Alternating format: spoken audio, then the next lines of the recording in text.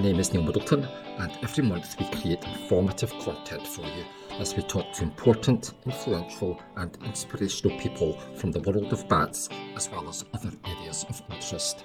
To find out more about Batability, go to batability.co.uk. Now for the interview. Let's do it. Hello, and welcome once again to Talking Bat. Talking Bat? Middleton, you're talking rubbish. It's not Talking Bat today, it's Talking Bird. And today I am delighted to be joined by David Darrell-Lambert of Birdbrain UK Limited. David, how are you doing? I'm good. How are you, Neil? I'm doing really good. I was so pleased when you said you were up for doing this, because we've known each other for, goodness, how long? I've lost track. Oh, over 10 years now. Yeah, easily. And we've had a lot of fun together. The times that we've been together, we've done some training courses together. You helped me out a lot with giving me some excellent sound recordings for the Is That a Bat book. So we'll talk more about you and your sound recording later on, but hugely appreciate that. And wow, we've just had some good times. One of my favorite times with you, okay, is that night you took me to that place on the west side of London. Can't remember what it's called now. Chobham Heath. That's the one, yeah. Night Chars and Woodcock and Dartford Wobbler. I was chuffed to bits, yeah. So, what have you been up to today? You been doing much? I was looking for a barn owl nest. So I discovered one breeding pair, a dead barn owl, and then an empty area as well. So it was good fun. Good stuff. And you're in a hotel room at the moment. I'm kind of just looking behind you, and it looks a bit. Are you at home? No, I'm in a hotel room. I would have a better picture than that on the wall, too. That much straight away. And I wouldn't be filming it with some pillows in the background either. That's kind of what I'm thinking. Or my empty water bottle there either. Nice one. Loving it. Right, let's get deeper into this, David. If you're good to go. What I want to do to start off, and up here, when myself and Daleen and Aaron are talking about you, okay, you often get referred to as DDL. I don't know if anybody else refers to you as DDL. Everyone does. Okay, so that's not just us. That's really good. No. Yeah. And listen, sorry, another thing before we get started properly.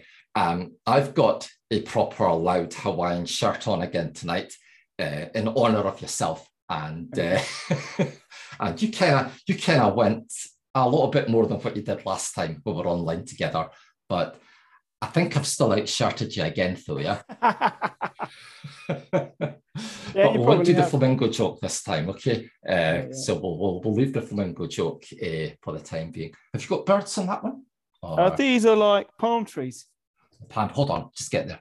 All right, okay, nice one. Very nice, good stuff. A subtle version of my flamboyant shirts. Yeah, no, that's excellent. You were just, you're supposed to be the loudest one in this interview, not me. My loudest one yesterday, so I couldn't rewear that. I want to feel the part. I've had a shave, I've had a wash, I've got a new shirt on. I feel, sweet. I got a haircut. Right, okay, let's go back to where are we? Let's go back to the slide. Let's talk about DDL, David, the early days. Yeah, so how, why, when, who, where did you get involved in nature, bird watching, whatever you would have called it when you were much shorter, much younger? Tell me a bit about this. Yeah, so you got to go back to the 70s when my mum, my dad and my sister were well into bird watching, and they would often go out, and I wasn't interested at all. So there's this really infamous story of being at Minsmere, and my mum, my dad and my sister, I think, were in the Isle of Meerhide. And it was in the days when the Isle of Meerhide was just like a shed on stilts. It was not that glorious. And I was outside and I was throwing stones around because I was really bored. I was like, I don't want to be here. I was throwing stones wherever I could, this way, that way. And as they were coming out, the warden came along and gave me an earful for throwing stones around the place. And said if I didn't stop, they're going to throw me out the reserve. So I was like, So then you only rolled on like a few more years, and I was at my junior school, Bruce Grove Junior School in Tottenham, and Miss Anderson, who was this really nice teacher, and she was quite strict as well. She said, we're going to Rymead's RSPB reserve. And I was like, oh, okay. So we got on this train, which was the exciting thing, went up there, and we walked into the reserve, and there was like a warden. I think his name was Kevin. His big old beard on him, big black beard. And he was outside this little like wooden shed that had like 4 different leaflets. That's how RSPB reserves were. There was no teas, no coffees, no toilets. The palms you needed welly boots because otherwise you got lost in them. There was so much mud and chaos in that respect. And he said, we're going to not go in the reserve. We're going to walk down the towpath along the River Lee. So he takes us down this towpath and he starts showing us muddy prints of coot and moorhen in the mud. And you could see on the moorhen, they had these long spindly claws, and on the coot, he had webbing between each little section of each toe. Yeah. And he was saying that the moorhen will grab, and he said, first of all, he said the coots dive underwater to avoid a predator because they've got this webbing that enables them to dive. And I was like, oh, that's interesting. They said the moorhens like grab the vegetation with their claws, pull themselves down and only expose their bill and their nasal groove above the waterline so they can breathe and the predator can't get to them. And I was like, wow, this is so fascinating. So then we went in the hide, and like there was 30 plus kids from Tottenham making a whole load of noise in this hide, yeah. And the kingfisher whizzed by and we were like, oh, like that. And then apparently the train broke down on the way home, and we got back like an hour late. And apparently the first thing I said to my dad was, we need to go bird watching every day. And so it was like, then he took me out every day of every weekend from there on in, basically. And all the time I was trying to identify birds and see new things.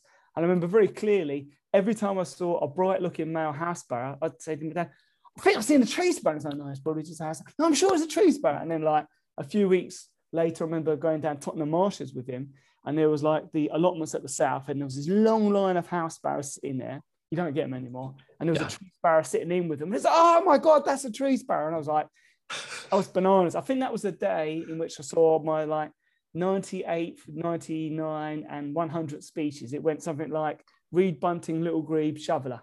And I was like, oh, I'm on 100 birds. I remember that being very clear. Yeah. How old were you then, roughly? Were you still at primary school? Yeah, junior school. So I was about 8, 9, 10, something like that. That's amazing. I always think it's 8, and my dad says I was older. And I know it was 8, but he kept a diary, so.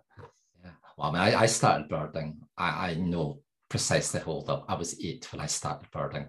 And yeah, like what you've just said, because you've just reminded me of something. I remember our very first YOC trip to the Eithne Estuary, which is an estuary about 20 miles north of Aberdeen. Yeah. And I must have ticked something like 30 plus new species that day. And that just doesn't happen now, unless you go overseas to a place you've never been before. But even when you do that, getting 30, 40 new species any day, anywhere in the world would be a pretty strong ask, I would have thought. Yeah. So bird watcher, twitcher, birder, ornithologist, how would you describe yourself? It depends on what I'm doing, and also it depends on who I'm talking to. Right, so like, for example, like today, definitely an ornithologist, kind of like reaching more into the consultancy side of things. I'm more of a consultant than an ornithologist. Yeah. And then it's like, I was training the person I was with today. So I was doing training as well. And then we went to Minsmere later on to have a look around there. So I'm really a birder wandering around. But then if someone asks me a question, I then go through my whole ornithological catalogue and give them an answer on what's going on and the birds.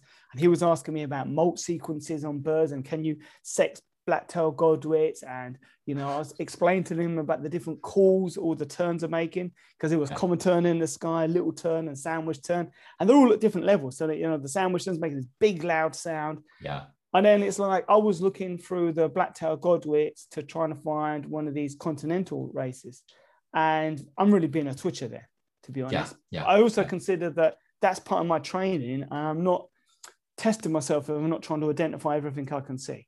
Count all the birds, because I'm always counting the birds, because it's great practice to do. Then I'm looking at individual plumage traits and things like that. And there was a color-ringed black-tailed godwit. It was on one leg, so I didn't know what the combination was on the other leg. So I was like, I can't make any notes on that. And then also I was taking video of some of the terns, because I'm going off to do a training course. And I thought, this is great. And there was a a sequence of a black-tailed godwit just feeding. And I thought, this is great. And when I'm doing my training course and I'm talking about how you count birds, I'm going to show this video and say, how many birds do you see?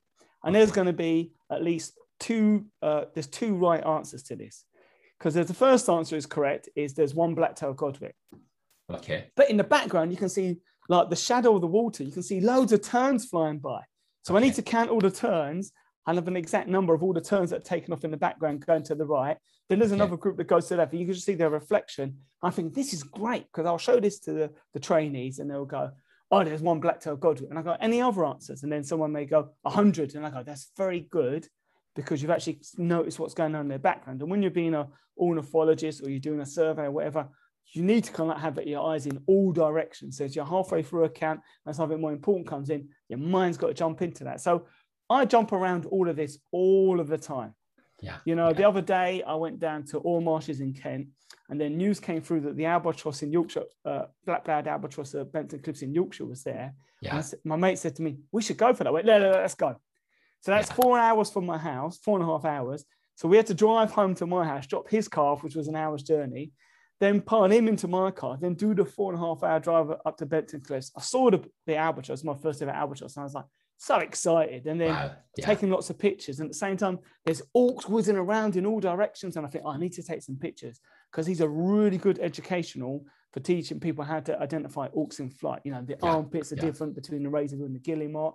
And then also I was thinking about the aging sequences of gannets as well. That's very good to point out to people. So when people are doing more detailed studies, and I talk to them about the resolution when you're doing a survey, how detailed a resolution do you need, really? I like that word. I'm trying to get that trendy. That's going to be the new trendy word in ornithology, resolution.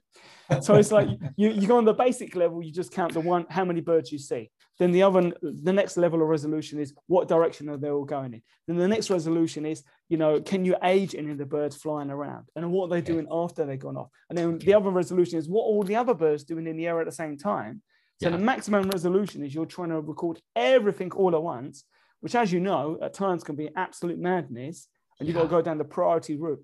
So you go down the priority route of what's the priority species? What is your survey about? Is it about, say, kittiwakes going past and the sea that becomes a priority? But if something even more important suddenly appears that's not a targeted species, but you know that is really important to this project or whatever you're studying, you've got to be able to switch to that one and then jump back again and then keep track on what's going on and have two stopwatches going at the same time. So you've got exact timing of how long they've taken to go through your zone that you're watching or something like that. It's really, there's a mass of stuff and it's very hard for me to focus on one of these whenever I go out anyway. If you're enjoying listening to our podcasts, perhaps you would also be interested in joining Batability Club. To find out more about Club, which includes hundreds of hours of accessible training resources available to you in your own time and at your own pace, go to batability.co.uk. Thank you.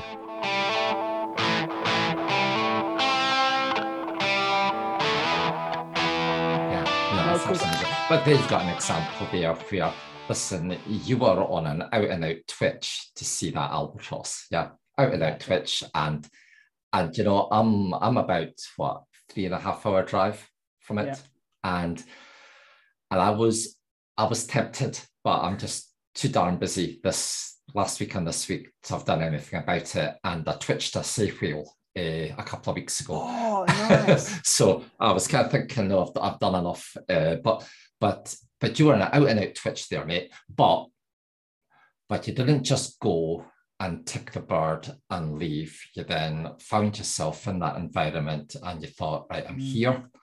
I've seen the bird, but now there are all of these other things that I can get out of the trip, in order to either educate yourself or help educate other people. So it's kind of taking the two things together.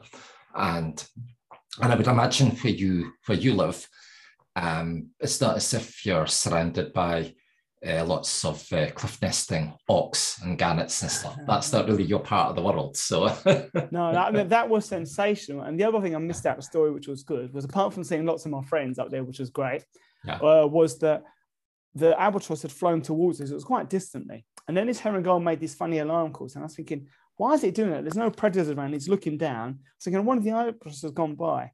And then it came, all of a sudden the herring started doing the alarms again. And I said to the people around me, I said, I wonder if the albatross is down there because the herring spooked. And all of a sudden the albatross just raised up right in front of us and like glided around a few feet away and then dropped down again. And it was just like, it's trying, like, even that is like a good story to tell to get people, because I don't know how a herring gull is going to react to an albatross. Yeah, but because in this part of the world, herring gulls don't really feel threatened by anything, really, do they? Yeah. You know, it would be unusual to hear that. Yeah. So it's trying to get people to be aware of. Well, I'm thinking, okay, when I do my next bit of training, or if I'm giving a lecture or whatever it is, there's always these little juicy nuggets that when you throw in, make it really real to people, and they really understand that even for me and for anyone else, you're learning all the time. Every day's a school day. There's always some little juicy nugget out there waiting for you to stumble across, whether or not it's something simple, like a house sparrow given a very different call, or no, it's a different bird behavior or something like that, or realizing that the albatross is going to be spooked by the herring gull is going to be spooked by the black-browed albatross. Yeah. It's all of that, really. Yeah. And it's the kind of thing also, and I remember, I'll credit this to Andy Hargreaves, a friend of mine that lives in the Drôme area of France. And I remember very, very well, we were out birding down in southern France. I don't know, this may be 20 years ago, and we had a whole load of house martins and swallows and stuff flying above us, you know, making a noise, doing what they normally do. And then all of a sudden, they just all shut up. Yeah. And he just immediately said, no, there's a raptor about. And I kind of looked at him and goes, well, how do you know this? And he said, well, did you not just hear all of these birds just simultaneously just shut up and melted into the environment? And sure enough, can't remember what raptor came over, probably a sparrowhawk or whatever, just flew by. And I just thought, yeah, that's somebody that's looking at things from a wider perspective than someone that's just out using their eyes. Yeah. And it's the same sort of thing, isn't it? Yeah. Does it make sense? Yeah, completely. I remember leading a walk in Victoria Park, and I said, the birds are going a bit quiet here. I'm pretty sure that there's a sparrowhawk or something like that knocking around. And about 2 seconds later, the sparrowhawk like wheels up and around, and the people were like, wow. And I was like, well, you get the change in the environment. You know, sometimes birds go a lot quieter and get a bit more quiet and a bit more, you know, reduce the volume and just not make so many calls. And it's got that aroma for me of the smell of like there's danger around. They're nervous. They've become nervous. Occasionally you get the distress calls as well. And it's all those kind of indicators that's great to pass on to all sorts of different people to educate them, to make them more aware of what's going around. Absolutely. Yeah. Are you enjoying this? Is this okay? It's perfect, right? It's always good to, like I said to you earlier, I said it never feels really like I'm working when I'm with you. We're just like two people talking. I feel so relaxed. Absolutely. No, so this is good. And we're going to get into quite deep into some of the particular things that you're very interested in or you excel at, etc. So if somebody was asking me, David Darrell-Lambert, what does he do? What is he? Goodness, there are so many labels I could put on you. Okay, consultant, lecturer, trainer, photographer, illustrator, which is not up there, but on a slide we'll talk about later on, sound recorderist, if that's a word, author, YouTuber. You regularly appear on radio, and you've made a few TV appearances as well, including, from memory, a Christmas Day special of the natural history of the grounds around Buckingham Palace, I think, from memory. Yeah. So that must have been pretty cool. Do you want to? Are you able to talk much about that? How did you get involved with that? Did you get to meet the Queen? No, never get to meet the Queen. Not yet, anyhow. Yeah. Maybe after she's seen this, maybe she'll introduce herself to me. Did you reckon there's a knighthood coming your way? You're like Sir David. That's got a great ring to it. That happened in an odd way because one of the people at Buckingham Palace had messaged the London Natural History Society and said they're looking to find out if there's anyone interested in visiting carrying out regular bird surveys in the gardens. And I messaged them straight away. I was like, yeah, I'll be up for that. That sounds very interesting to do. And they came back to me and said, oh, we see you're a professional and you realize that there's no money involved. And I was like, no, that's fine. You know, I thought it'd be good to have a sniff around and have a look and see what's going on. Yeah. And then basically, within a short period of time, a few months, it turned out that this TV company wanted to do a whole series, a documentary on the wildlife there, and they wanted to use me. So I was like, well, that's fine. Use me straight away. It's good publicity, and it was great fun to do. So it was one of it was about, I've done quite a few little snippets for TV news and stuff like that, talking about birds. So this is probably about number 10 or something like that thing I was working on. And it was great fun to do. It was good fun. It was interesting, you know, when they asked you to. There was one famous bit where I found really early breeding tawny owls, like it was beginning of March, and they had really large young, like almost lost all their downy feathers, able to fly around a bit. And they asked me to explain about what happened. And I said, when I was walking along, I hear this strange call. And I was thinking, that sounds like a juvenile tawny owl. And I looked around, and there's these eyes looking at me really close. And I was like, oh my, and then it was the second, I was like, oh. So I was all animated as I would be normally. And then we finished. And then the producer said, how was that to the sound guy? And the sound guy goes, oh no, the lorry went by too loud. You'll have to redo it. And he said, can you remember what you said? I went, no, not at all. I mean, I just opened my mouth and out it comes. It's not like I've got a script here or anything like that. Yeah. And like you asked me 5 minutes later what we spoke about. And I'd be like, I have no idea. I don't know. I just open my mouth for Neil and bosh, out it comes. So that was interesting to do. And then I was getting more used to where they ask you, oh, can you walk across from behind those trees and then come straight towards the camera? And then they go, oh no, actually, can you walk across straight to the camera, then stop, look up, raise your binoculars, and then write something down and then carry on. And then we're like, oh, can you walk along and then raise your binoculars and note something down, pull your camera out, take a picture, and then walk on. And you're like, okay. And then can you do that and do the other side of the camera, not to the left, but to the right? And, okay. So you do like 6 takes. Yeah. And even when you, like, last year I've done a thing to do with birdsong for BBC London News. It was like, there's a bit where I walk through the trees with the presenter and towards the camera. And that was about 5 or 6 takes to get exactly how the man wanted it. So we went left of the camera. Then she shined the torch. And then she shined the torch at me and then to the camera. And then it was the other side. So it's like, when you see these bits, and like when I appear in there on the program, and I'm in there for maybe 15 minutes at the most. Yeah, but it's probably taking you all day to film. Yeah. No, that 15 minutes was like 10 days or 11 days of filming. Oh, that's even worse then. Yeah. Okay. And the bit for the BBC News, I was on for about 1.5 minutes, and that was 2 hours of filming. Yeah, but you're not getting paid for. Well, I did. Well, okay, let's not go into that. But on some occasions, you're not getting paid for. Yeah, so I mean, I see a lot of this as not like a money earner. It's more publicity for me and get me used to being in front of camera. So if at one stage they go, we want to do a documentary or series and have you more involved, I'm like, okay, I'm used to the feel of how it goes. And it's the same with the radio stuff. You know, they contacted, and I phoned in actually because they were talking about, I think it was great spotted woodpeckers. And they were discussing whether or not the drumming was a song or not. And someone was saying it wasn't, it was a drill. And I phoned up and said, no, I'm an ornithologist. And I explained in detail. And then the producer said, oh, we'll get you back in a couple of weeks to talk about birds again. Nothing happened for months. And then all of a sudden they said, oh, can you come in next Saturday and talk about birds? So I came in and spoke about birds, which was fine, and where to go bird watching. And I'd set stuff up on my website so people go and look at it afterwards. Yeah. And then it became a regular thing where I then said, I could supply you with some sound recordings. And that'd be great. So then I come in and play the sound recordings. And there was a really famous moment with, I can't remember her name. This presenter on BBC London, she'll kill me for this. And she said, we've got you. It was before it went on air, and I was sitting there with my youngest daughter, and she said, we've got you on air, we've got all your recordings. She said, that's great. She said, we've got your thrush. I'm thinking, thrush? And she goes, Robin. I was like, oh yeah, that's Robin. And then said, we've got this other one. She goes, Chevalier. And I was like, Chevalier? I said, what's that? And I looked at her, and looked at my daughter, looked at her again. She went, oh, shoveler.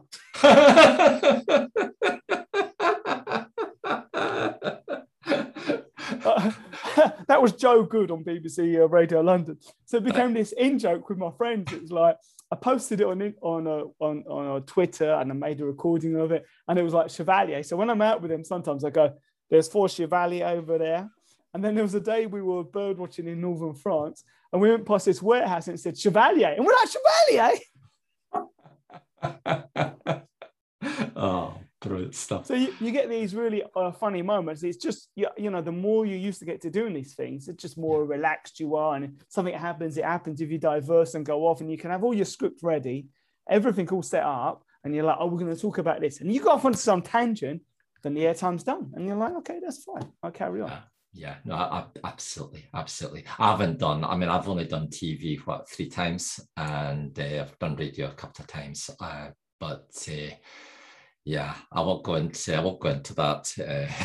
But there was one of the TV experiences just was not good at all. And really? And after that one, I kind of said to myself, you know, if I'm ever asked again to work with this lot, the answer is going to be 100% no. But that's a different story altogether.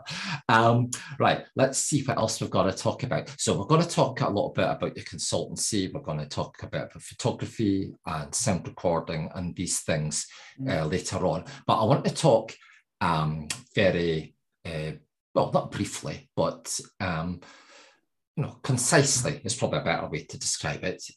Your business, Birdbrain UK Limited. Tell us a bit about what the business is, what you do, what's your unique selling points, whatever, just tell us about Birdbrain UK. Yeah, so this all happened many years ago. So when I was 16, I left school and a friend of mine was being paid money to walk around the local reservoirs and plot down on a map all the wildfowl and the numbers and what they were doing and 8 sexes of them. And he apparently didn't enjoy it. And he said, do you want to get paid £15 for 3 hours to walk around the reservoirs in the late 80s? And I was like, yes, straight away. So I done this about 4 or 5 times. And then nothing really happened with that. And then I was involved with meetings with Natural England to do with Walthamstow reservoirs. And the initial meetings had all the different users of the water of the reservoirs. So had the fishermen and the bird watchers. Obviously, fishermen and bird watchers don't always mix very well. And the first 2 meetings got heated. And then like lots of people dropped out and there was just only me and a few of the fishermen left. And Natural England turned around to me and said, we want you to go around the reservoirs and count all the breeding wildfowl and here's some money for it. And it was good money. And I was like, oh my God, this is great money. So every year I got to walk around my patch for 3 years, count up all the ducks and geese, send them a table with it all in, and they were happy. And I was like, whoa, this is good. Maybe I can get some more money out of this. Yeah. And at the same time, a friend of mine had moved out of London and he'd been doing work for an ecologist, but then contacted me and said, can you do some research on black redstarts in this area? And I was like, yeah, that's fine. Looked it up and going through my bird report, sent him it and got like 40 quid. And I thought, well, this is all right. And then he kept throwing me little nuggets. And so I started then doing these breeding bird surveys. And it started off with people telling me, oh, can you go and do 1 survey at this site? Can you do 2 surveys? And then I would turn up and they would say to me, I'll go whatever time you want. And I'll turn up early in the morning. And I was always turning up and they'll say, oh, it doesn't matter when you turn up. And I was turning up and thinking, the bird's already singing. Why am I here so late? I should be getting there early. So then I started thinking about what method to do it. And at the same time, I was picking up more and more work. So I had to give a name to myself. So that's how I came up with Birdbrain UK Limited, Birdbrain UK.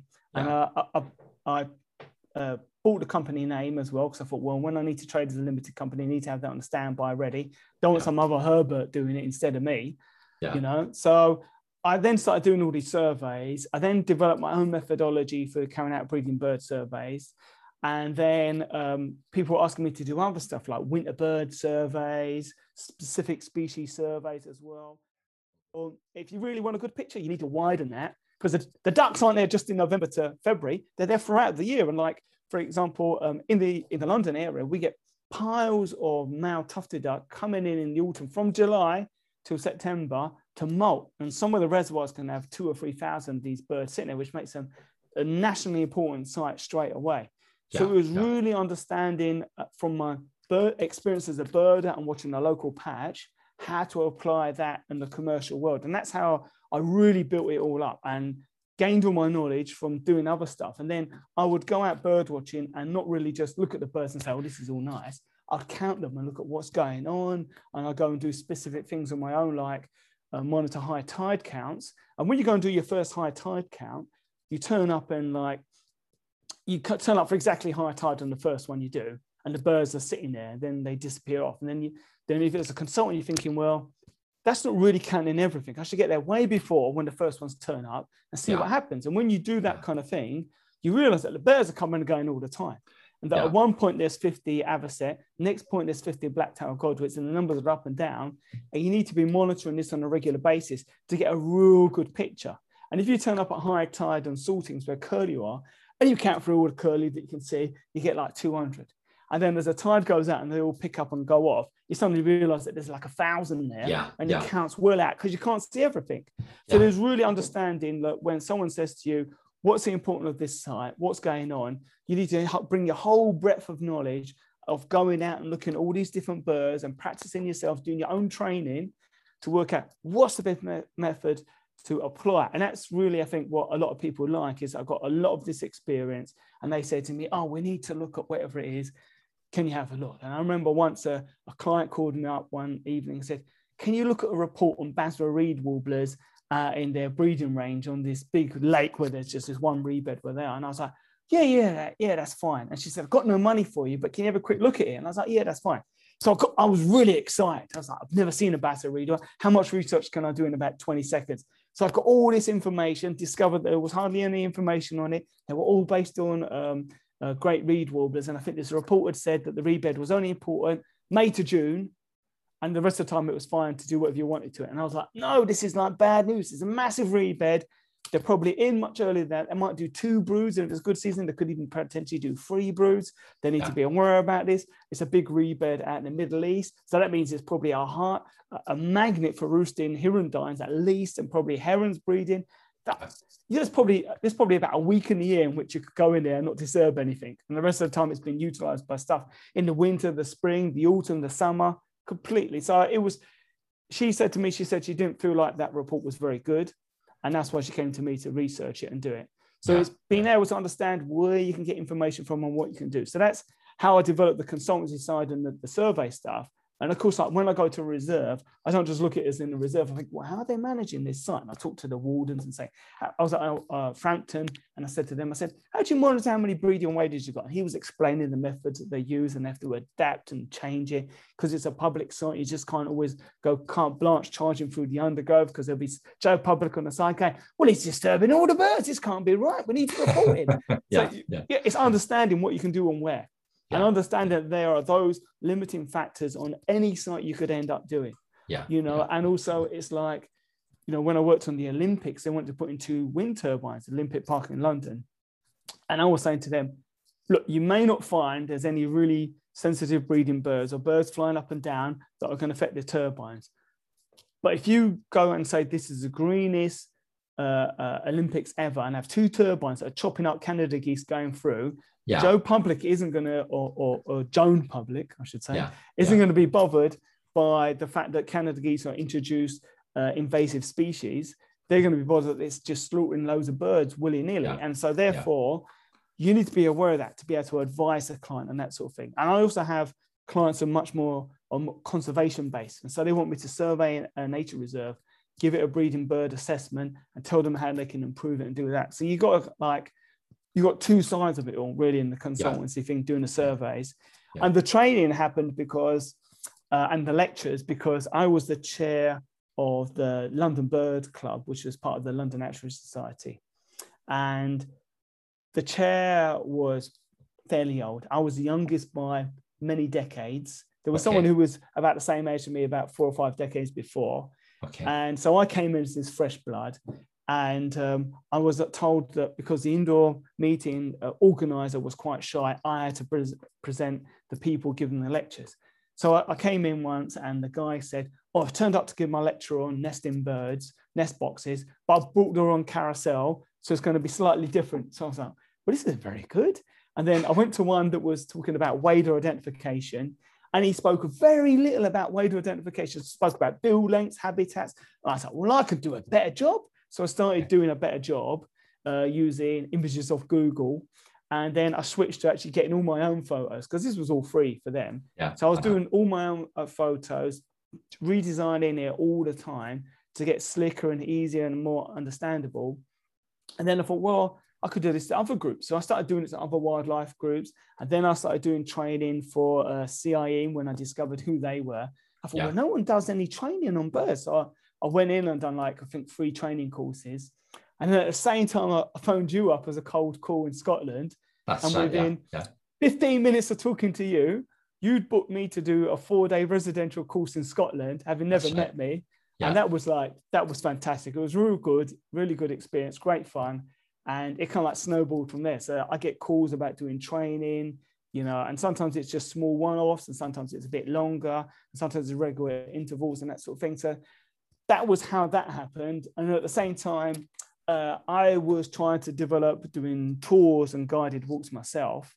And I discovered that if a local park or borough says to me, oh, can you put on a guided walk? It was much easier. I'd charge them a fixed fee, and then they would arrange for how many of people they wanted to turn up. Yeah. And when I was doing that, there was a lot of interest in doing dawn chorus walks. So obviously a dawn chorus in May could be like 4:30 in the morning. So I was doing them at like 4:30, and they would get like 10 people turn up. 12 would book, 10 would turn up. And I said, well, to be honest, I said, why don't we go for 5 a.m.? One is that sounds psychologically, that's not so bad. 5 a.m. is still the morning, 4 a.m. is night. Yeah. And they were getting fully booked straight away. So I'd do all these dawn chorus stuff at 5 a.m. You missed the real juicy dawn chorus, but you still get all the birds singing. You can point it out to everyone, all the members of the public, and they still have a really good time and they enjoy it. But it would be fully booked. I'll have like 26 people turn up. And one time in Holland Park, I think I had about 30 people turn up, and it was torrential rain. So I handed out my big brollies out my car, people going around holding us up. It was like the first 40 minutes, barely anything was singing. As soon as the rain stopped, everyone went mad. And like all the birds were singing. It was calling out, calling. Everyone got so excited. So it's, you know, they're the branches in which I do. And obviously I go out and take lots of pictures and sound recordings, and they all add to my training and also to my knowledge and understanding the birds as well. So I'm always nervous looking at your pictures, all right, because I know you travel all over the place, but that's a pretty good honey buzzard there, yeah? Perfect. Yeah. Thank goodness for that. I was sitting there thinking that's a honey buzzard, but I just watch it's not something from overseas that I don't know or whatever. Yeah, that's a lovely, lovely shot. That is. Yeah. I just thought I'd put that in because anybody watching this might want to know what the bird species are and stuff like that. Yeah, I mean that's an absolutely beautiful male honey buzzard. It's got the lovely blue head on it, the really strong dark carpal patches, and you can see that the secondaries after that very dark terminal bar, really nice and clean looking as well. So, I mean, that was a bird. I was working with turnstone ecology out in the deserts of the Middle East, and we would go and do VP counts from various spots, and we turned up at this one place, and I'd gone off to say relieve the system, and as I was coming back, I shouted out because I could see this honey buzzard coming in. And it just came in across the desert, circled right over my head. I only took a few shots and I just grabbed my camera out of my bag. I didn't even really know what settings it was on. Went blam, blam, blam, and then it would drifted off. And that's one of the photos. And it's just a magical shot. It's looking down right at me. Yeah. Like, hello, DDL. It's got its head tilted ever so slightly. Yeah. And talking about your photography, I mean, you're pretty big on your photography. And if people go onto your website and also your Instagram, they can see lots of your amazing photographs either on the website or Instagram, as I said. I suppose a silly question. People that are into birding, ornithology, etc., they go down different routes. I mean, you get people that are they see themselves as raptor specialists. You get people that are very good visually, but they couldn't tell the difference between a chaffinch and a great tit, for argument's sake, acoustically. You've got people that do the sound recording. You've got people that are more into photography. I mean, you must spend an awful lot of time taking an awful lot of photographs to get some of the crackers that you've got. which isn't necessarily these ones, although these are crackers, but I was looking at just stuff earlier today, and there's just so many to choose from. At the end of it, I just decided just to take a screen print of part of your website. So what got you into that? Was it just a natural progression, or did you evolve into it, or did you just wake up one morning, go down to Jessop's and buy thousands of pounds worth of gear, and that was you? How did that happen? It was a little stint. So one autumn, a little stint. Okay. A little stint. So one autumn, my dad took me to Warton-on-Naze, and Warton-on-Naze is like, it's got these big cliffs and loads of bushes and stuff, and the cliffs drop down, and there's like two little like saline lagoons before you get to the point that goes out into the distance. Yeah. And on one of these little lagoons was a little stint. Okay. And it was so close. It was like wandering around at our feet. I had my dad's little compact, like, you know, them tiny little flat cameras you used to get back in the 1980s. Yeah. I was chasing it, trying to take pictures like this. Right. Now, just look, bear in mind, some people watching this may not be birders. Okay. Yeah. So a little stint is a very small wader. It's probably about the size of what? A little bit bigger than a house sparrow, maybe? No. No, small like a house sparrow. Be about house sparrow size. Yeah. But it looks a little bit like, I mean, this isn't a little stint down here. I don't know what this is. Actually, well, that's a sand plover. Okay, that's why I don't know what it is. Because it's not, but it's this kind of bird, but it's small. Okay. Yeah. And Okay. And so on the little stint, it's got like a V down the back of white lines along the feathers, which is really distinctive.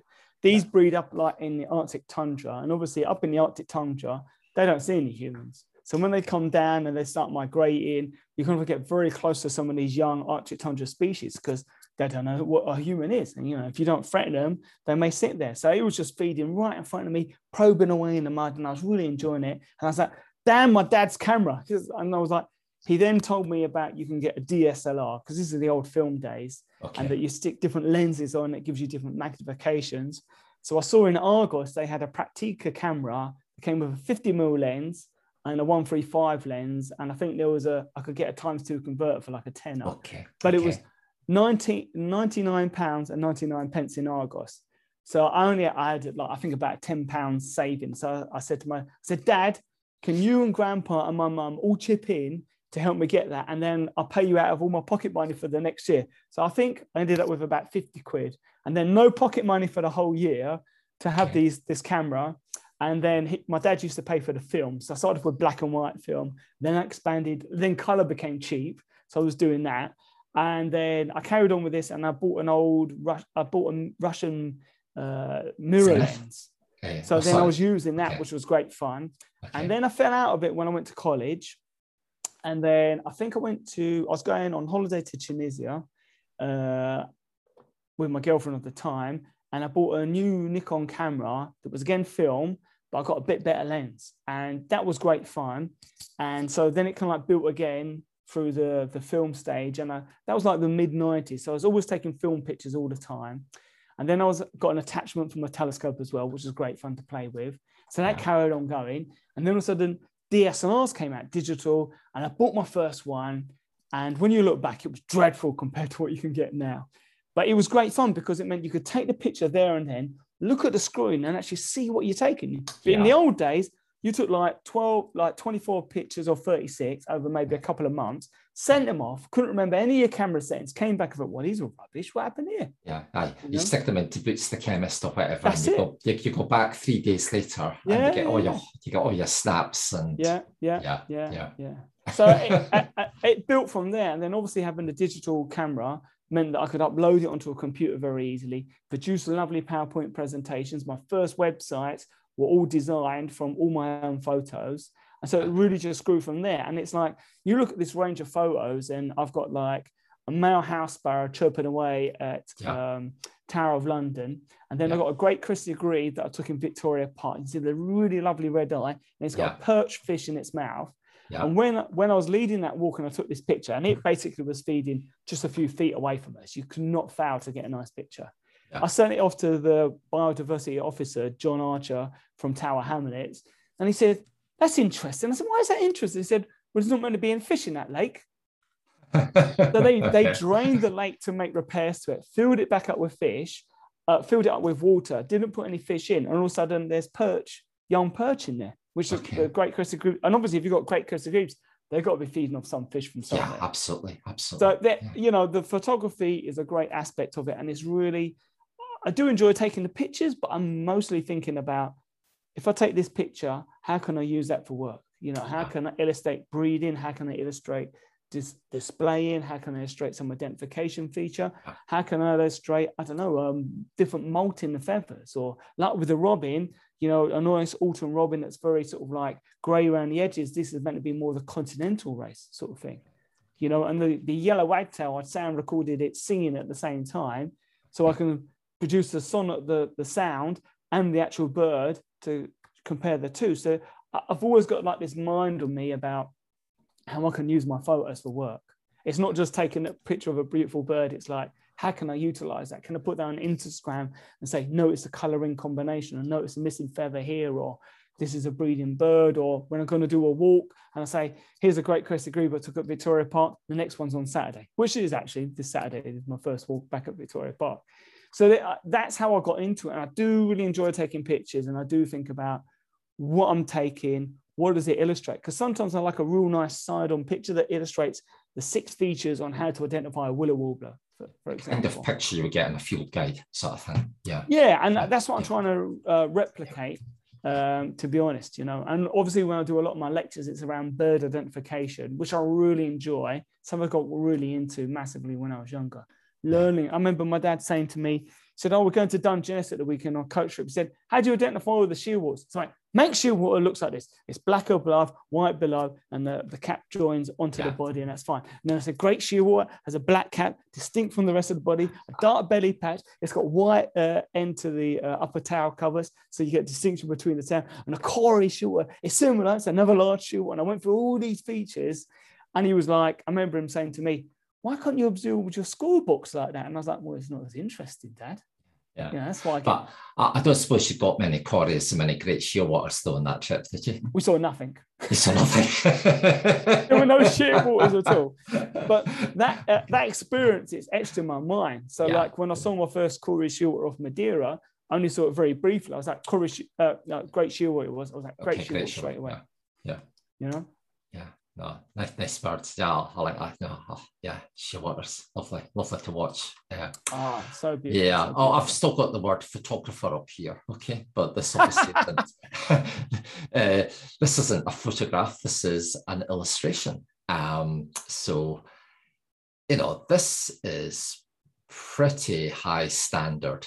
Have you always been arty, or is this something you discovered later on in life? No, I mean. I was arty from a very young age, and what happened was we were seeing the birds, and I had a little notebook, and I wanted to draw little sketches of what I could see to help me identify them. And I remember when which, to be honest, for some rare species, when you submit records, having field sketches, especially before the age of digital cameras, that would add a huge amount of weight to the credibility of the record. Indeed. And that was like that scientific approach to how you identify the birds. And so I would do these little illustrations of the birds, and sometimes it was a briefest view, and I just do a quick sketch of a head of a like red-legged partridge, and I wanted to kind of like record it in a very memorable way, and that's what the field sketches were about. And then I used to do pen and ink afterwards. So this was an Arctic redpoll I saw in Thorndon Country Park up in the northeast section of the London recording area. And so I drew it in the field. I made sketches on the rump pattern, the undertail cover pattern as well. All these important things, because when you draw in the bird, you draw it and then you go, I don't know what color the rump is, and I don't know what color the ear covers are. What's the pattern here? Because you haven't drawn it in, then you haven't seen it. You haven't recorded it, understood. And it really makes your knowledge massive. And I spent a year, I remember, in Tottenham Cemetery in the spring, and every willow warbler and chiffchaff I saw, I drew a picture of. Drew a picture every single time to look at like what the color of the bill was like, how strong the supercilium was, how long the primary projection was up beyond the tertials, that sort of thing. And it really stretched my knowledge on looking at individual birds and see how they varied to help me understand. Because the thing is, it's like, you know, people want to see rare birds and find these rare birds, but unless you know all your common stuff, it doesn't mean anything. And like today, when I was training my colleague Rob on how to identify terns, I said, learn all your common turn calls. Learn that, get used to that call. So when you hear that big, deep, heavy, like crack of like a sandwich turn, it stands out because there's a big old crack as they come over. And you're like, what? Where's that big thing? And then like the little turns is much softer and weaker kind of call, very much high pitched, which really stands out. And it's like when I was on my last trip in the Middle East in the spring, I was in Bahrain and we were looking for Saunders turns. It's like we found two. And as soon as I called, I was like, my God, that is so different to a little turn. That would stand out like a sore thumb instantly. Even though their plumage is quite similar, you need to be close. The call was just so easy to pick up on. So it meant like when I remember being in another country in the Middle East recently, and we were looking at lots of stuff, and we noted that there were little turns. As soon as I heard a Saunders turn call, I was like, Saunders turn calling, because it's so different to the little turn. I'd only heard my first one like 2 weeks before then, but it's etched in my memory how different it is from the little turn. It's really understanding that, and drawing the birds really helped me appreciate what I was seeing in the field. And when you try to pen and ink it and make a really nice copy, you go, hold on a sec, I didn't make a note on what the feet colour were. What feet colour? I can't draw the feet colour without knowing them. And I remember reading Lars Johnson, who's a self-taught artist, and he said, draw what you see, not what you know. So it would be like, I look at the bird, primary length is like that. How are the tertials evenly spaced? Or are they bunched up at one end or like in a different place? Or is one of the tertials missing? What feathers has it got? Are there any marginations on the wing? That sort of thing. It's looking at the individual patterns of the covers. And so it's really like sometimes I'd see a bird briefly and only get half a sketch done because I hadn't seen all the features. But it really homes you in on looking at a bird and seeing what you see. And you know, if people want to do this, start off with all your common stuff. Draw a sparrow in your garden, draw the blackbird. Look at the male blackbirds now and see how disheveled some of them are. And then you wait until the autumn and you find all these blackbirds that are like got really dark beaks and dull iris. They're the first winters. And if you look on the wing, you'll see that the covers are still juveniles, that they're really brown. And some of the flight feathers are still brown because they haven't molded out all their juvenile feathers. It's really paying that attention to detail. Obviously, a photograph does the job done, but if you haven't got a camera, you've got to look with your eyes and really focus on what you're seeing. You know, unlike when I was at Minsmere today, I found a curly sandpiper, and it wasn't because I took lots of pictures and went from, oh, there's a curly sand. I was scanning through the waders, looking at all the dunlin, and I was noted how that there's about 100 adult dunlin there, and there's only 2 juveniles so far. So they're going to be coming in later because obviously these are early juveniles just coming back. And then I picked up some sandling, and then suddenly went, oh, there's a curly sandpiper, and I got really, and I've seen hundreds of curly sandpiper. And in Bahrain this year, I was in an estuary, and there was about 600 or 700 curly sandpipers. Wow. Okay. It was masses of curly sandpipers, dunlin, and little stints. Everywhere you look, there's like 30 curly sandpipers here. There was one bay where I counted 140 of little stint, and there's another bit where there's like 200 dunlin. They were everywhere, and I was deluged in them, and it was beautiful. But when I saw this one at Minsby, I still got really excited. I've seen thousands of some of these birds, but you know, when I sometimes see one that I haven't seen for a while, or I'll pick it up in an odd place, I'm like, oh, wow. Well, Curlew sandpiper is a pretty decent bird to see in this part of the world. It's not something that you would see every day, and they don't breed in the British Isles. I mean, they're just passing through, aren't they? So you have this kind of opportunity round about this time of year and going forward to see them. And I haven't seen Curlew sandpiper that often, and it's always been Minsmere, Titchwell, places like that, you know, but probably less than 10 in my entire life. But then I don't live close to places where I would necessarily see these things. But you know, do you plan to do anything with your illustration work? I used to do a lot of painting. This looks to me to be pretty professional standard. You know, the stippling effect I was using there would take hours. So that one illustration probably took me 10 hours to do or something like that. Wow. And I was developing my painting, and I have been getting back into my painting, trying to do that. But and my ideal goal is to actually produce my own field guide. And I'm kind of like thinking, do I spend the next 5 years brushing up on my painting skill to get to an acceptable level to be able to make my own field guide, to illustrate the birds in the exact way I want to illustrate and talk to people about? Or do I just sign up with some other artists to get them in? I want to do it all myself. That's my gut reaction, is I want to do it all myself. But that's like a long project, because I want to do a field guide just for the UK. So people will have a small field guide that's actually pocket size. We'll get back to the pocket size illustrations. The covers like a male idol will go male, female, eclipse, and then one in flight, like two in flight. And that's it. Male and female. Yeah, you know, not a lot of text, but like very concise, because with bird identification, you can use like 3 features on most birds to identify it straight away. And sometimes you only use one. Yeah. And when you look at most field guides, they list a whole number of features. And I want to go like, these are the 3 most important ones. Use these 3, you'll do 90% of the birds you see instantaneously. Like a black-headed gull, I say to people, white leading edge on a small gull. White leading edge on a small gull, and you're done black-headed gull. Absolutely. And that covers you for 99% of all the ones you'll see. Only if you're going to branch out into looking at stuff like Bonaparte's gull, do you need to know a little bit more information. But that's like the rare exception. And it will get you through so much of your day birding. Because I say, I often identify birds like by one feature. So I was driving back from site with this guy, and I went, sparrow. And he went, how did you ID that? I said, well, when it came up, it had a fairly narrow, longish tail, and the wings were like sort of like broad, and he squished them back, so a little bit more pointed, but they're still quite rounded and full. So I knew it was a sparrow constantly, and he'd done a little flat glide and went down. So it's seeing these little features, and I want to really educate the masses in how bird ID doesn't have to be really technical. It can be very simple, and you can really nail a lot of your birds to begin with. And as a beginner, that's all you need to do.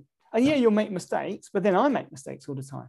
I make mistakes every day. The only difference is I'm at a level where I will realize my mistakes and self-correct myself, but sometimes I don't, and other people point out the errors.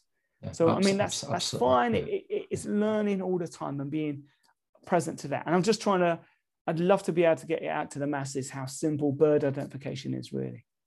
Absolutely. And you can't explain it sometimes to people, but and look, I'm nowhere close to your standard, but you just look at something in the distance and, it's like, black kite or grey heron or whatever it is, you see something, it's maybe a mile away almost, it feels like it's a mile away, and you just instinctively know what it is, the way it's holding itself or what it's doing. And you kind of got to be a birder to kind of understand why it is what you think it is. And I remember my kids, when they were young, I would see something like a grey heron half a mile away, and I go, heron, and I go, oh, how do you know that? That's a lot of rubbish. You can't. And of course, you then drive closer to it, would fly over, and that's exactly what it was. It's just so obvious it was going to be that from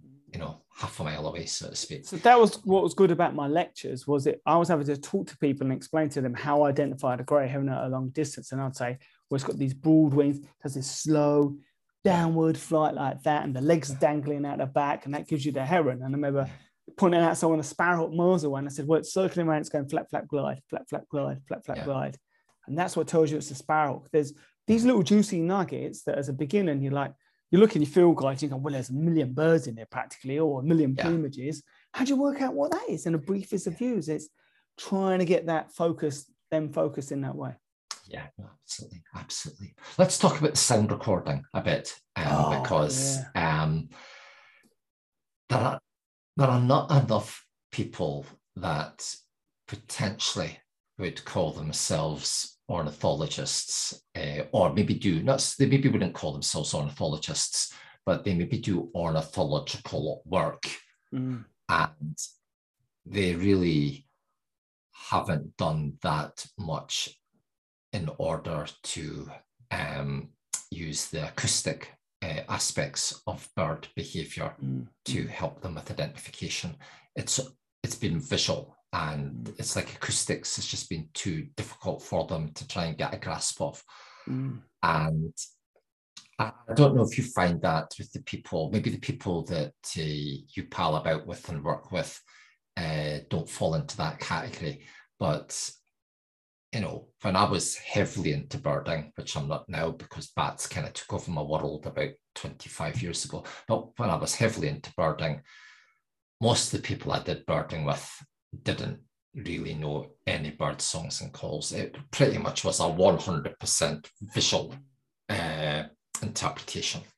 So you're kind of quite unusual, I would say, because of the intensity and the thoroughness in which you have grasped the acoustic aspects of ornithology. So I just want you to talk a little bit about the backdrop to that, how you got into it, and sell the benefits to somebody of why it's really, really important to know different bird songs and calls and stuff.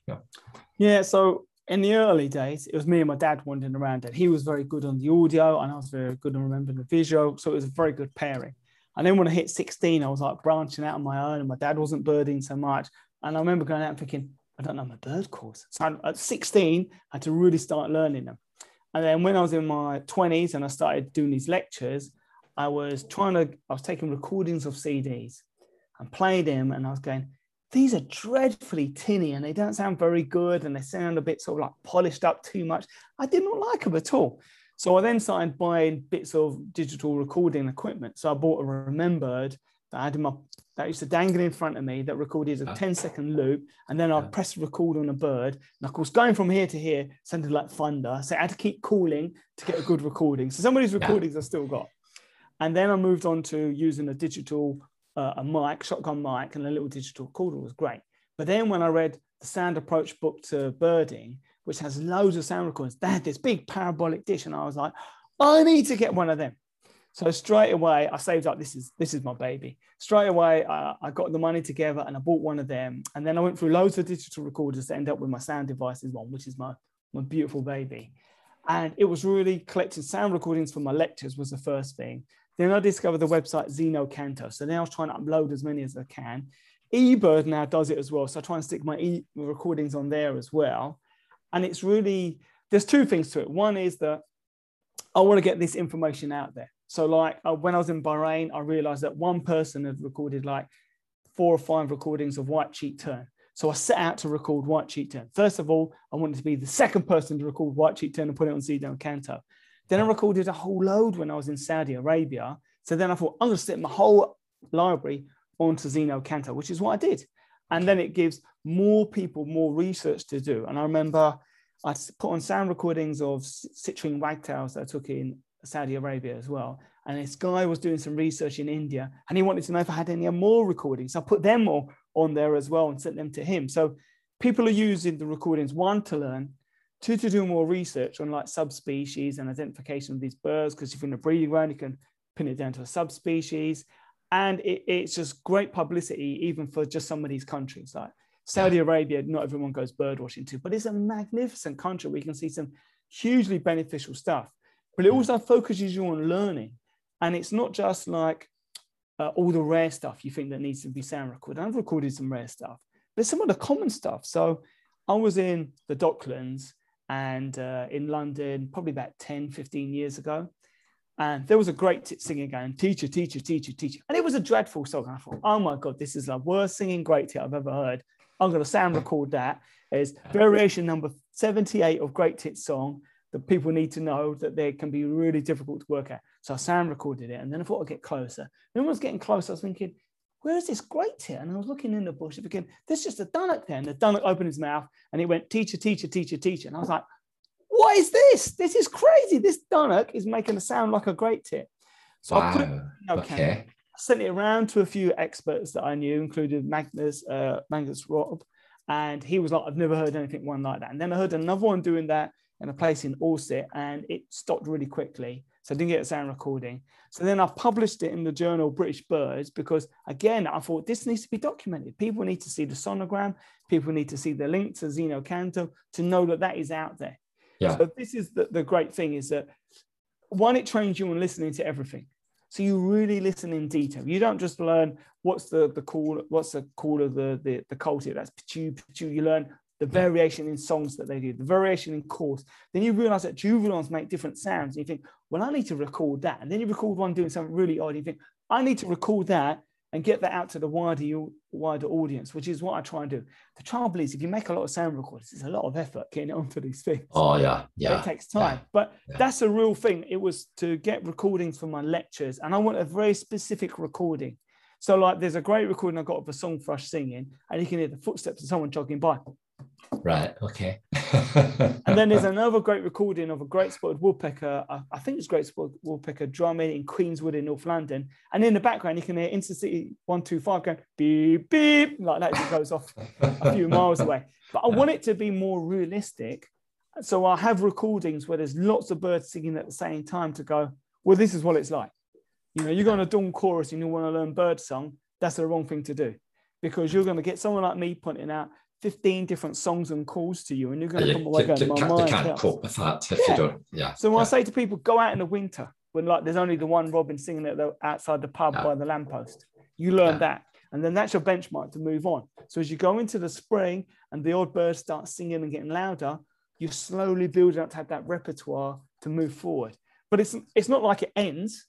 It's not like bird ID never ends and learning sound never ends. There's always something new. There's another variation. There's another croaky grey heron to record and think, well, this sounds like a different subspecies in this area. What's going on here?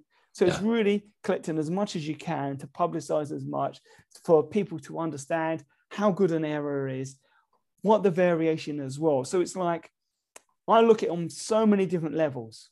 You know, like I want to record as many variations of white-cheeked tern because there's not that many. I've got like 11 recordings of sooty falcons that I'm waiting to get permission from the client to publish.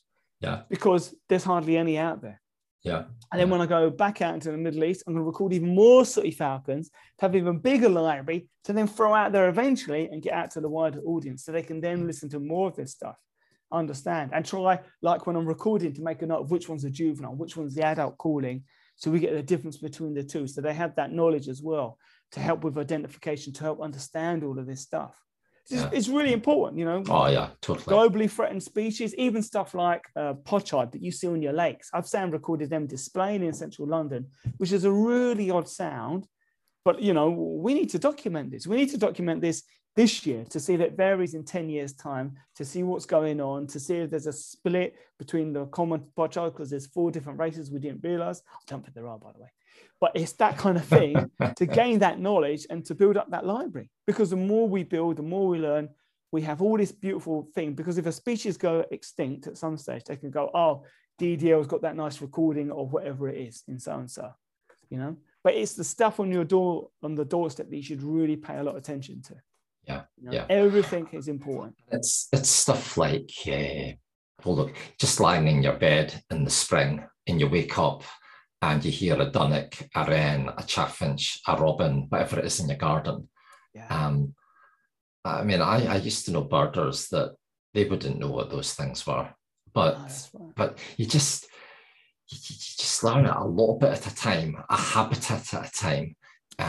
If you try and learn 150 bird songs in a summer, you've got no chance. You know, it's picking off the stuff that's maybe, well, chiff-chaff willow warbler, that's the one I always go on about. 2 birds that are quite difficult to identify visually, but as easy as pie to identify acoustically. I mean, you can't get further away from each other than chiff-chaff willow warbler song, for argument's sake.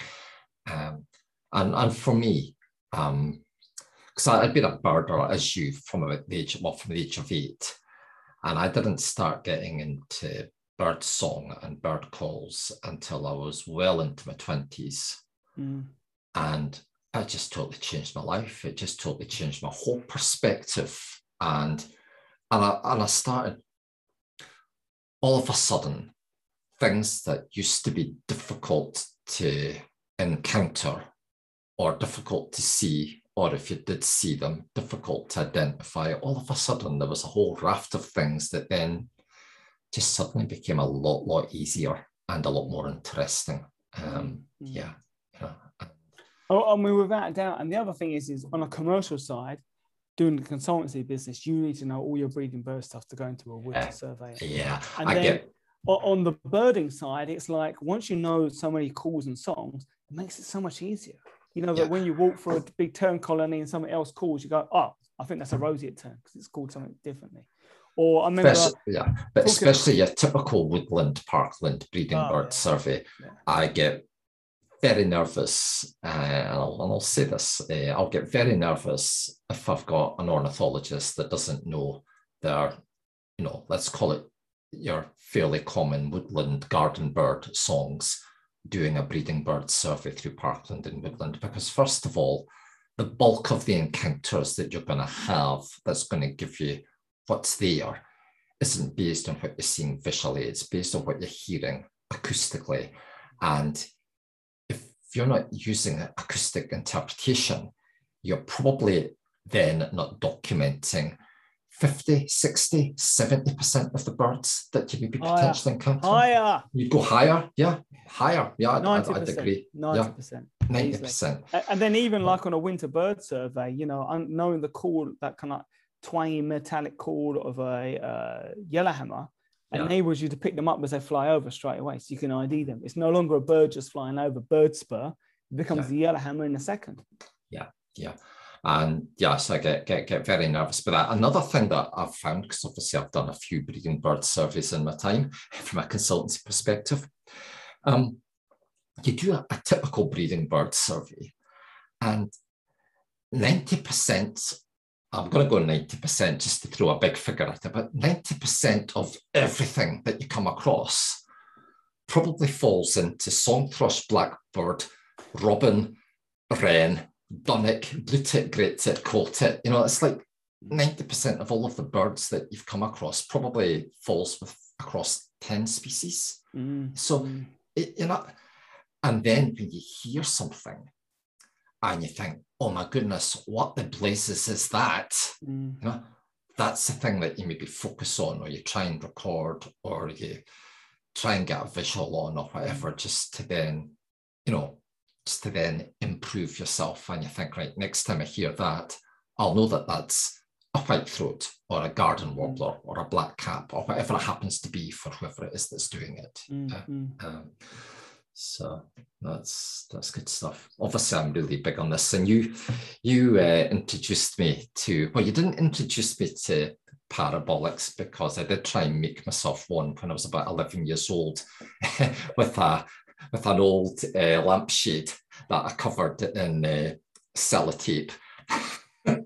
Oh, I wish I still had it, because it was ridiculous. But so you introduced me to my second experience with a parabolic, setup, and that was that night when we did that nightjar stuff that we were talking about earlier. And I remember I had the bat detector and I was recording some stuff, and you were carrying this about, and you kept saying, "Oh, do you want a shot?" And I kept thinking, nah, I don't want a shot. My heart was saying, I don't want a shot, I want to steal it off you. But and you kept saying, "Oh, do you want a shot? Do you want a shot?" And I kind of kept resisting. And then eventually, after we'd been there for a while, I thought, okay, I'll take a shot.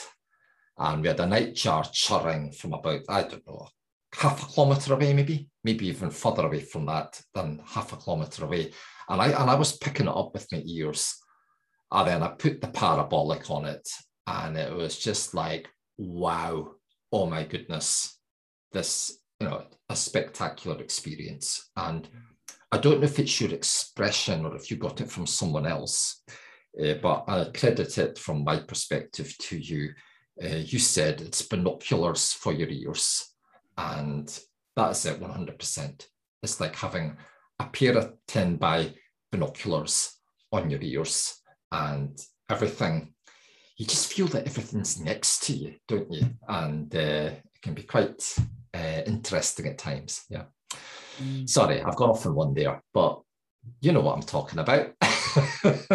It's beautiful. The first time you listen in, I remember being at one end of a field, and right down the far end, I could listen to all the robins and blackbirds singing in the wood. I was thinking, this is great. It wouldn't have been a great recording, but you can just hear so much further.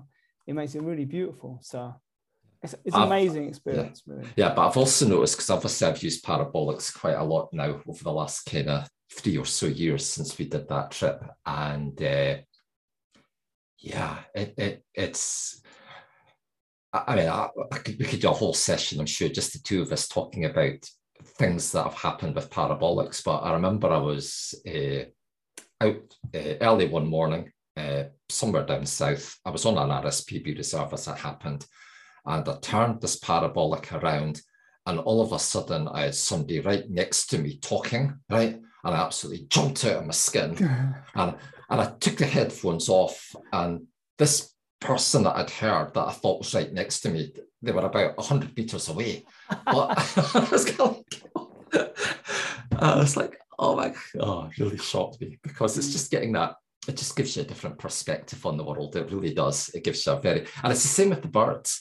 You're kind of homing in on the parabolic in a bird, but visually, you're thinking like that bird must only be 10 meters away from me. And so you're kind of looking 10 meters, where's the bird, where's the bird? Because you're forgetting that what you're picking up is maybe 100 meters away from you, despite the fact that it sounds as if it's right next to you. So it does take a bit of getting used to. Yeah. It does. It's a great bit of kit. It's my favorite bit of kit, I think. Yeah. So I mean, I'm absolutely. So I got lots of stories now. Aileen doesn't like going out with me when I've got the parabolic. Yeah. So when I first got it, because we just go walk. Well, we would go walks at the weekend, but she then started asking the question. This is when we were doing this, that, about the book. Oh, do you fancy going for a walk? And she'd go, yeah. And then she'd look at me and she goes, are you taking that piece of equipment with you? And a very, very funny story, right? We were walking around Baronshoch Nature Reserve, which is probably the closest RSPB reserve to where I stay. And I had the parabolic, and she was getting a bit more used to it at this point.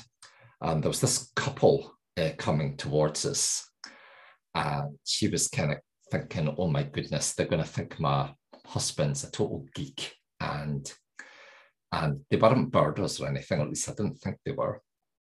And as the couple then passed, I could see the guy, he kind of was checking out my acoustic equipment, okay?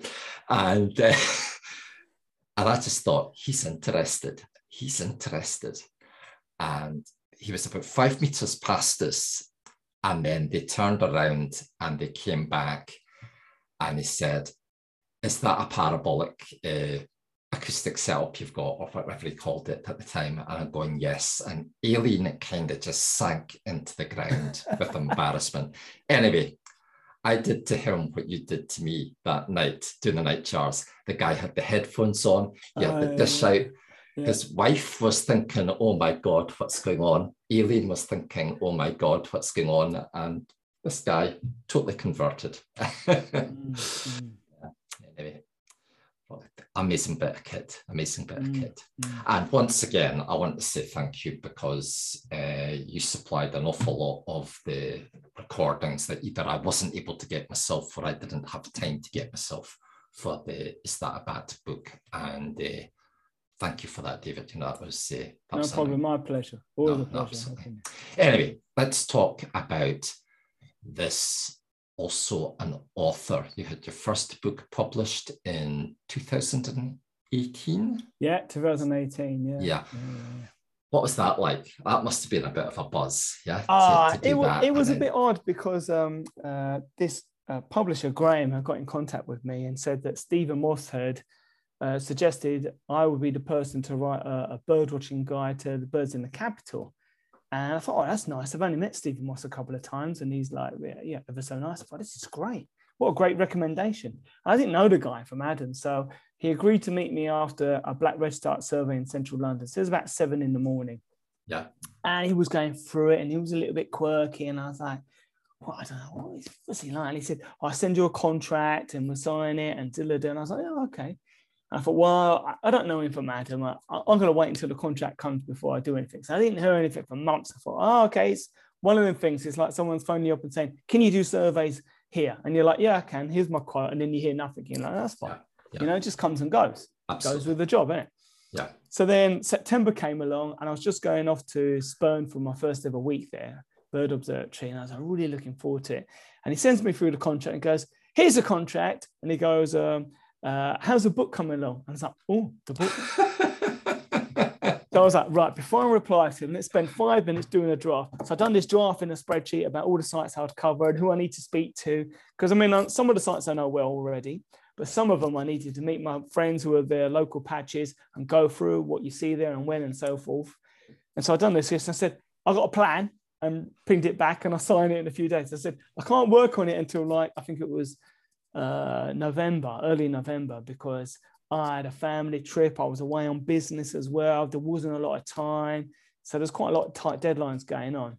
So he said, okay, he said, I want your draft done by like February. And I was like, February? Well, that's really quick. I said, right, I'll have to do surveys in the morning, write a book in the afternoon, visit sites at weekends, take photos, arrange to meet people. So I had this whole plan. And basically, I worked through my list on who I could speak to, what ones I could write out my first, and just pinged him over photographs, my articles, like that. And I said, do. He said he wanted these fillers. So I'd done these little fillers between each section of places to go, pinged them all over to him. And then it was like end of February or whenever it was. I think it was the end of January. And he said, yeah, we've got enough for the book. So I was like, oh, great. I hadn't even really looked at the site of London and worked out if I'd done a nice even distribution. It was just like what I think of all the best sites and some quirky places as well. Because I wanted it to have really classic places like Raynham Marshes. And then I wanted to have like little unknown places like Coldfall Wood in North London as well. Very unknown little wood, great for breeding birds. I wanted all these odd things to put in there. So I done it all. And then I didn't hear anything from him. And then he said, I've got a draft. Can you go through it this week? And it was like April. So I was like, chock a block with surveys. I said, I can't do anything until the weekend. I said, I'll get it done over the weekend. He was like, okay. So I had 2 12-hour days of taking the whole book in its entirety, reading through it all, rewriting bits. Some of the bird photos were labeled out wrong. So I can't have that. If I have that mistake, I'll be in back. I won't be able to look at anyone ever again. So if there's a picture of a blue tit and it says house sparrow, I'll be like, oh, this isn't bad. That wasn't a mistake. Yeah. There was some in there. And then he'd written his own fillers in there, which I didn't like at all. So I rewrote everything. And then the first filler I'd done was only meant to be 200 words. And I wrote 800. And he was like, it needs to be short. And I was like, oh, damn it. I thought, I need to watch. So I was then writing these things and edited it down. So I'd done 13-hour day on a Saturday and then a 12-hour day on a Sunday. And I basically sat on my bed, just typing away all the time, furiously. Food and drink was being brought to me. I was like, oh, hello. And carry on. So I'd done this all this weekend, sent it off to him. And then he said, oh, that's great.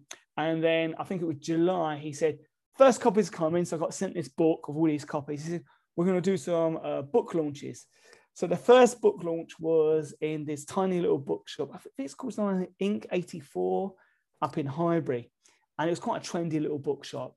And I was meant to arrive at like 5 o'clock and I was meant to give my talk until 6 o'clock. And then there was going to be questions and answers for half an hour or something like that.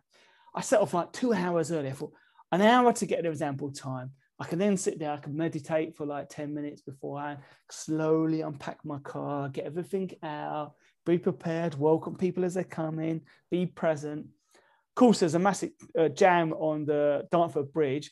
An hour and a half later, I've only gone like half a mile. So I've done this detour, went all the way around the back doubles, and I got there at the last 20 minutes when the thing was meant to finish. And my publisher had got up and Ed was just talking about birding in general. I came in like a sweaty mess, running down the road with my laptop. We then had to load it onto the lady's Mac, because I couldn't get my connector to work to her projector because it was up in the ceiling and all sorts of things. And then I was like, bam, okay, you ready to go? So then fired off my first presentation, talking about all the birds and had all these questions, and everyone was really happy. I signed loads of copies and it was done. That was the first one and the worst one. Okay. But it was only worse because I turned up so late. And then I've done about another half a dozen. Okay. And I remember doing Daunt's books up in Hampstead and I led a walk for them. And the woman was like, this is great. She said, can you come back like in 2 months' time and do a whole presentation one evening? So I've done this presentation. And my friend had come with his wife, and there was actually 2 Daunt's bookshops in the area. So he'd gone to the wrong one, then had to leg it up. And I was going through, and I was showing pictures of all these wood pigeons, because they talk about the mass migration of wood pigeons through London, and the highest count is like something like 54,000 birds in one day. And this lady at the back said, how do you count them all? And I said, oh, well, what you do is you take the first group and you go, well, that's 10. If that's 10, that's 50. If that's 15, then this group is like 150. And if that's 150, the next group is 400 and so forth, and use it as a benchmark to count everything. And she went, but what's the scientific version? I went, that is the scientific version. Wait, that's the only way you can do it. I said, the only other way is taking photographs, and you've got to hope the whole flock is all spread out to get that one image, and then you can send it off and put it through software, count it individually. So we were like arguing with her. I was almost arguing with her, and we were laughing, and people were joking, and it was great fun. but they were all kind of like that. They were all very different in their own way. And, you know, no two of my presentations are ever the same. And it was the same presentation I was doing, but every time I done it, I was like, I need to replace these photos and put in these sound recordings. So it was always changing and evolving. So grew to the very first one and came to the last one in month two different beasts completely. Wow. So it was really, I really enjoyed doing that. Although my signature, when I went to Stanford in central London, it was like, they said, can you sign these books? I signed like 10 books, and people came along and said, oh, can you send it to John and all the rest? And then she gave me a pile of about 50 books to sign. Oh, that was hard work. My hand hurt. My signature went from fairly clear to like a line, basically. And I understood why when you get these authors' public signatures, it's like a scribble, and you're like, hey, that's book number 782. That he's had to sign. He's exhausted. It's just like, brr.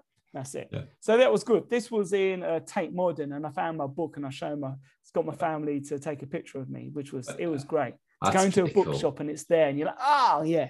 That's pretty cool. Yeah. It was good fun to do. I did enjoy it. And it was only afterwards people said to me, no, 4 months is a very quick time scale to do a booking. Like we've been given 2 years. I'm like, 2 years?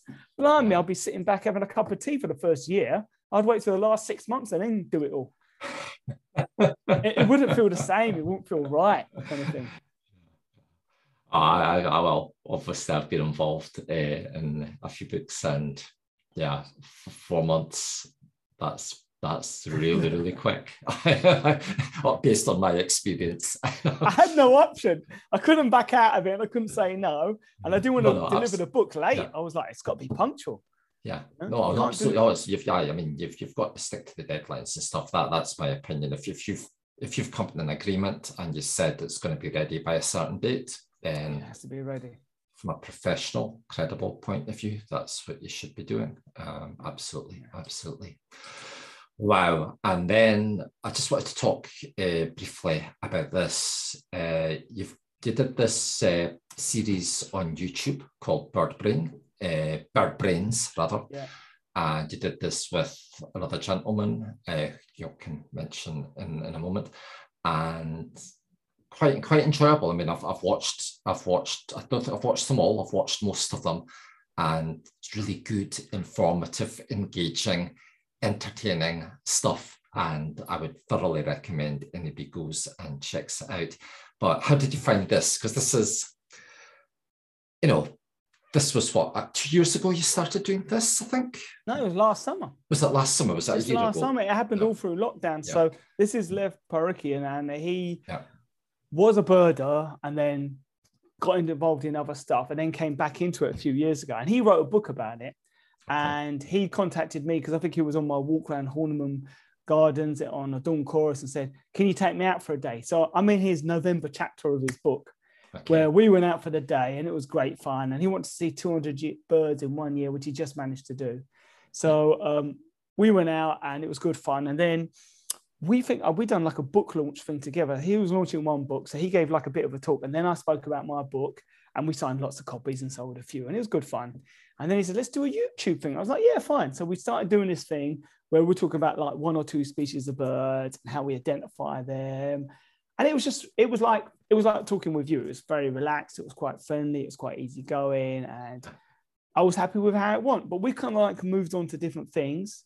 So we have talked about doing it again, but it's not really come to fruition because he's been in the middle of writing another book, and I've been here, there, and everywhere with my survey. So, it's probably something we'll come back to, but it was good fun. It's entertaining, and it gets the information out there, really. Yeah, I say, I've watched them, and I love the way that it comes across, and it's just you guys being yourselves, talking about birds, but being a lot more focused on certain things, for example, than what you and I have been today. Okay, moving from honey buzzard to little stint to the HS125s and great spotted woodpeckers, but it's very, very good, and it's the kind of stuff that even as an experienced birder, I'm watching you, and I'm thinking, I know that, and I go, oh wow, I'd never thought about that, or that was something I never appreciated before, and stuff like that. So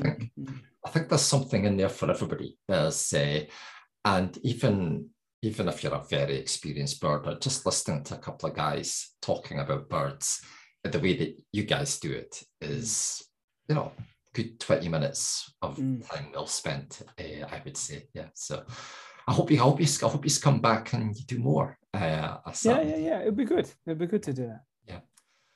Okay. Goodness. I think we've broken the record for the longest talking bat. And David, it doesn't surprise me because this is just what we're like. And I've pretty much on this session committed the cardinal sin from the point of view that I've told maybe 2 or 3 stories about myself when we should have been talking about you. So I apologize to any listeners for me doing that. No need. Makes it more interesting. Yeah, but it's kind of hard to talk to you about all this stuff. But there are so many more stories. As you were talking, I kept thinking, oh, I've got this story, I've got that story, I've got this story, but I kept kind of thinking, no, this is David's interview. I've really got to try and just let him put himself across without it. I was trying to limit the number of stories I gave and how long they were as well. So we're going to break more. Right, David, it has been an absolute pleasure. As always, I thoroughly enjoyed talking to you anyway, and it's just so good that we've actually recorded a conversation of the 2 of us talking about stuff. And I've learned some new stuff about you today, despite the fact that I've known you for so long. There's a few stories you've told me there and a few things about yourself that I didn't know before. So that's been really nice for me personally. It's been a total pleasure. David. Same here, wonderful. Okay. And don't go away. We'll talk for a couple of minutes after I stop the recording. But for the time being, just say goodbye and wave goodbye to everybody. Bye-bye. Hope you enjoyed it. We hope you enjoyed this Talking Bat interview, which is an edited audio-only version of the original videoed session. The full version, including video, is available via Batability Club, our online training platform. To find out more about Club, go to batability.co.uk. Till next time, thank you.